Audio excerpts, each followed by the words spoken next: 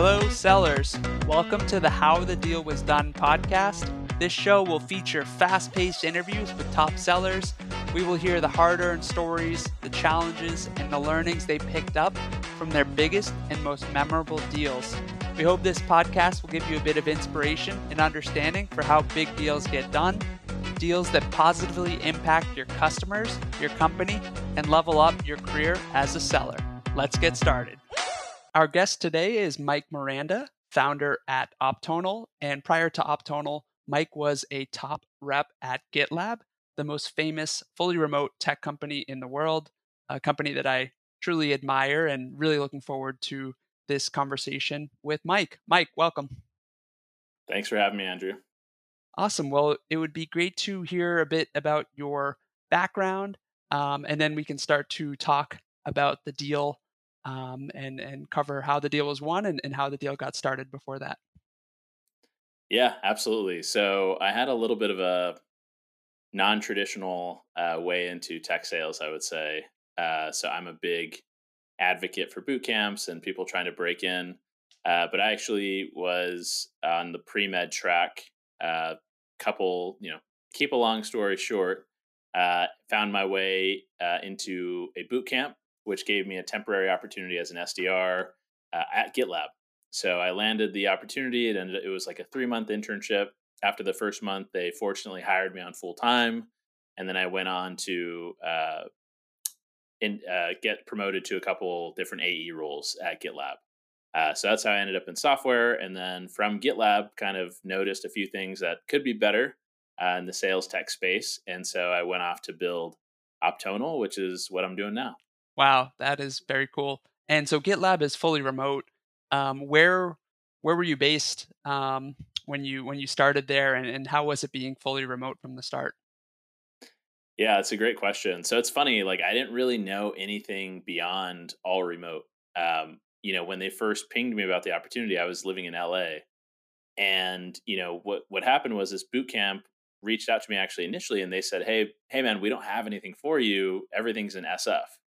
And then a few weeks later, they're like, "Hey, we have this remote opportunity," and I was like, "I don't know what that means, but I'll take it." And I saw GitLab's handbook and really worked hard to try to get that role. Um, but yeah, man, it was kind of serendipitous. That is very cool. I'm going to link the GitLab handbook in the show notes. I've taken a lot of inspiration from that.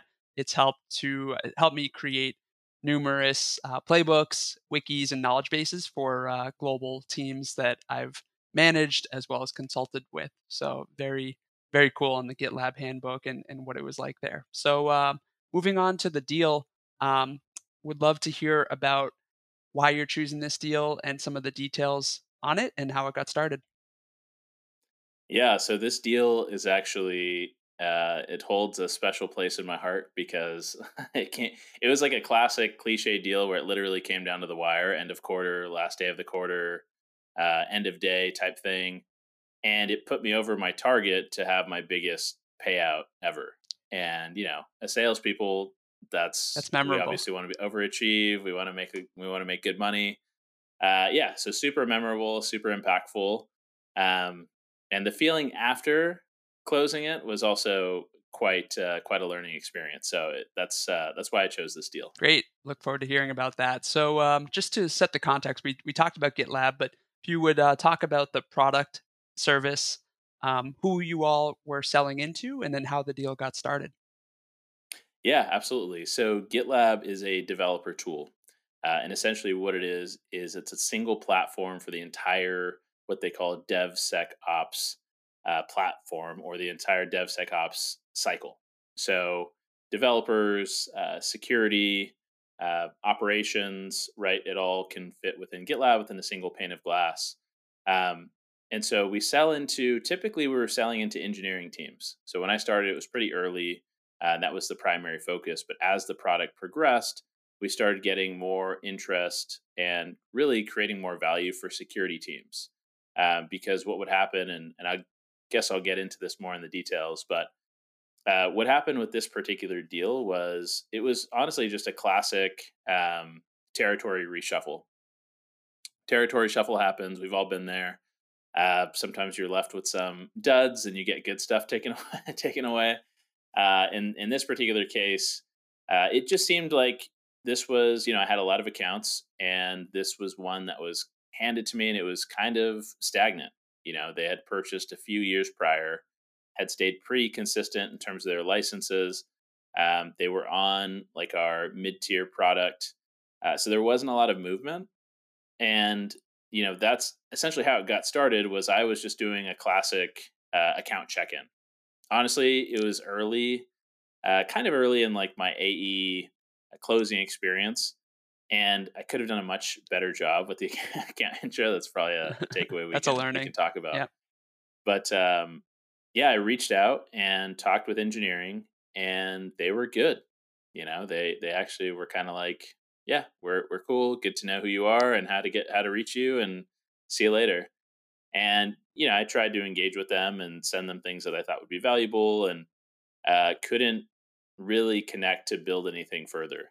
And how the opportunity ended up getting started was, I happened to be looking at some account usage stuff and kind of just looking into things, and happened to notice that like a new team member was doing some stuff in GitLab. And when I kind of like cross referenced and checked out what was going on there, it was somebody on the security team. And that was interesting because our top level product is most valuable for security teams. So I was like, huh, this is interesting. And that prompted me to kind of start some outreach there. But that's essentially how it all kind of started and got put together. Okay. So they were an existing small customer and they weren't using the security product, and then you noticed a product led growth signal, and that put you on the case. Yeah, exactly. And it was really cool because, and lesson number two for me at the time was the value of multi-threading, right? In my mind, I was very centered around, hey, this we sell to engineering teams. The engineering teams using it, great. If anyone else needed it, we would, we might know, or they might have alluded to it in the conversation. But when I reached out to this person on the security team, they had really very little connection with engineering. And so what happened is they were trying to sell to much bigger clients, and they needed this particular security posture, whether that was certifications or certain processes. And they had purchased a security tool for engineers to use, and they hated the tool, and so it was shelfware. Wow. And so him and his this particular gentleman and his counterpart were tasked by, sort of from the top down, from the CISO to kind of the VP of security, who ended up being like my sort of champion, uh, to their, two of his direct reports. Those were the first people I spoke with. And it just ended up being this whole, oh, wow, there's this whole missing piece. Like, they're trying to figure out, what can we do to keep developers happy?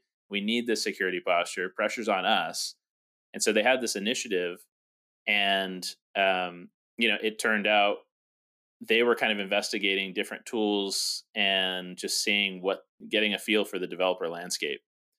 And so when we had a conversation, I could share with them, oh, they love it. I mean, they're not looking to make any changes, but they're happy with it.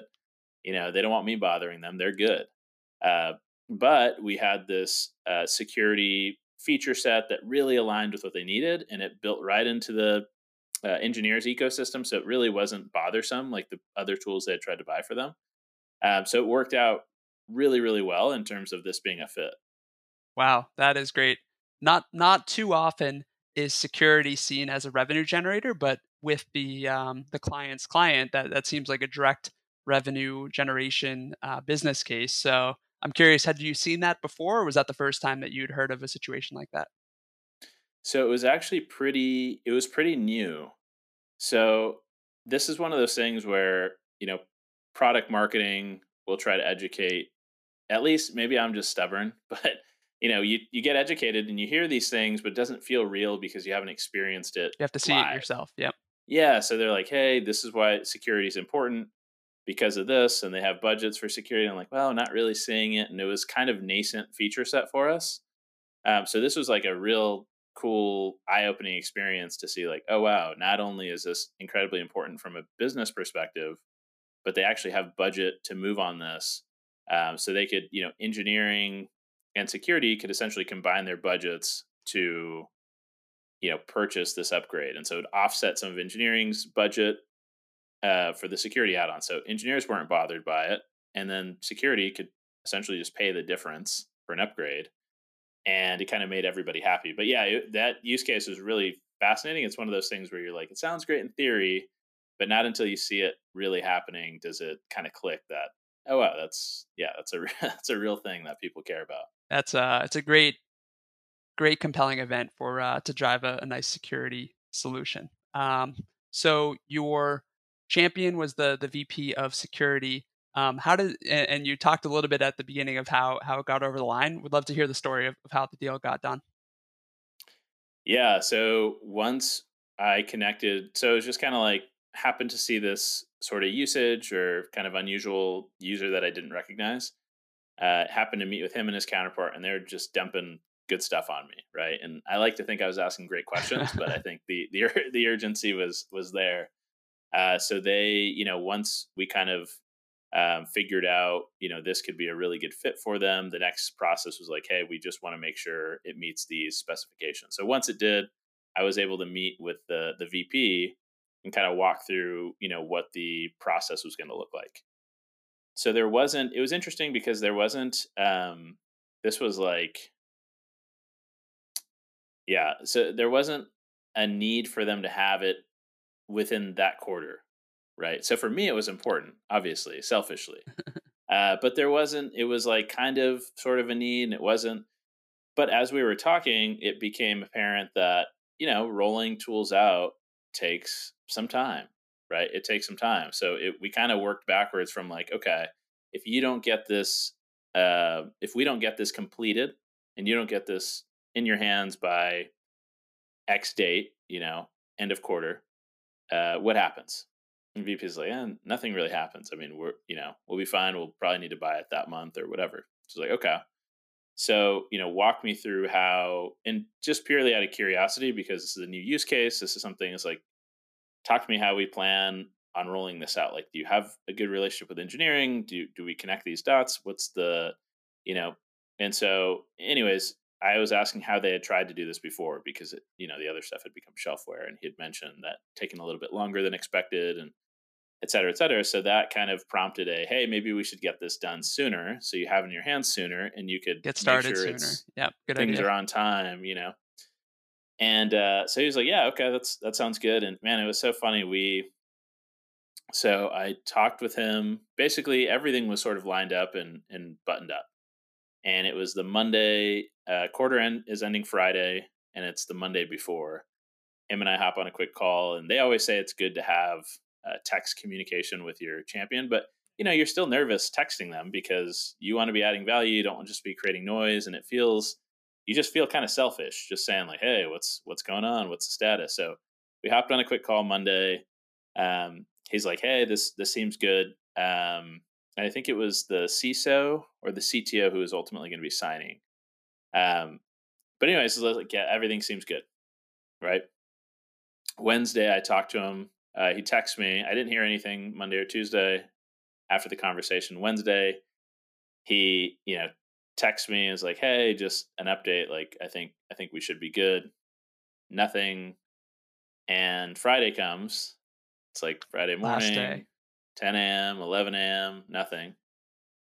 And he texts me and says, "Hey, um, I don't have visibility on if it's signed or not. Can you let me know if it comes in?" And I'm like, so, like, shoot, man, I'm committed. My manager's pinging me on this. My VP is pinging me on this. Like, this is supposed to be good to go. And he's like, yeah, I sent it over and I think it's going to get signed. Like, I'm uh, pretty sure you'll get it.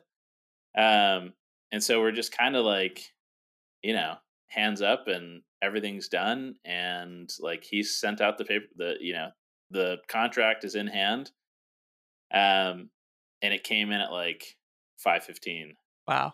Uh, and so it was like such a it was weird because we knew it was going to get signed, but it hadn't come in. So it was like you kind of missed the window to have this epic celebratory moment, Yep. and it just nerves. Wow. I was just so nervous, and it closed, And it was incredible. My manager's like, like, we're excited and last day. And there's such a rush because you're just, yes, but it was funny because that was the biggest paycheck still I've ever gotten from that commission from that quarter. Wow. And it was like, totally crazy and surreal. And also I realized immediately like, oh, a new quarter starts Monday. Everything's like reset. And that's kind of the weird ebb and flow is like I could have in the same way that like if you have a bad quarter or a bad moment or bad something, it's like, yeah, you have a little bit of time to reflect on it, this sucks and whatever. And then it's right back. Everything gets back to zero. And the same thing with the big win. So I was expecting to feel so much happier, so much more fulfilled. I'm like, yes, I got this check coming. This is amazing. But I really just felt kind of like, like it was so fun and exciting for the texting and the calling and the talking with my manager and trying to figure that out. And then once it closed, it was like, all right, cool. Like, uh, I thought this is going to be a lot cooler. That is Be like more that's of a a great movie moment. story. I think that's the most detail that we've heard so far on the how the deal was won, or how the deal was done, and that was an awesome story. The before, during, and after emotions, and great great outline. So Mike, I'm curious, is there anything that makes you unique, or a differentiator for how you sell? It's a good question. I don't, in short. I don't think there's anything too unique. I think maybe most interesting reactions I get is when people find out how much I like to cold call. I don't mind it at all. That's I think awesome. we're in an environment where we have like the past few years. You haven't had to have kind of this full cycle motion. So I think some of the cold calling, some of the outbound muscle has diminished a little bit, and that's understandable. But I think it's good. I think it's good for the soul to have a little bit of experience, a little bit of that rejection. I don't think I'm the expert. I think I'm okay at it, but I just something about it I enjoy. And I try really hard to be coachable, like as an IC. I think that's a big goal. Is like people some people know some people you can see. I think it's harder when you have a manager that hasn't been an IC for a while, or they have never been an IC at your company. For me personally, that's a little bit tough because I'm like, how do I know you? Like, I want to be confident that you can come sell me under the table, or if you come co-sell with me, something's going to happen.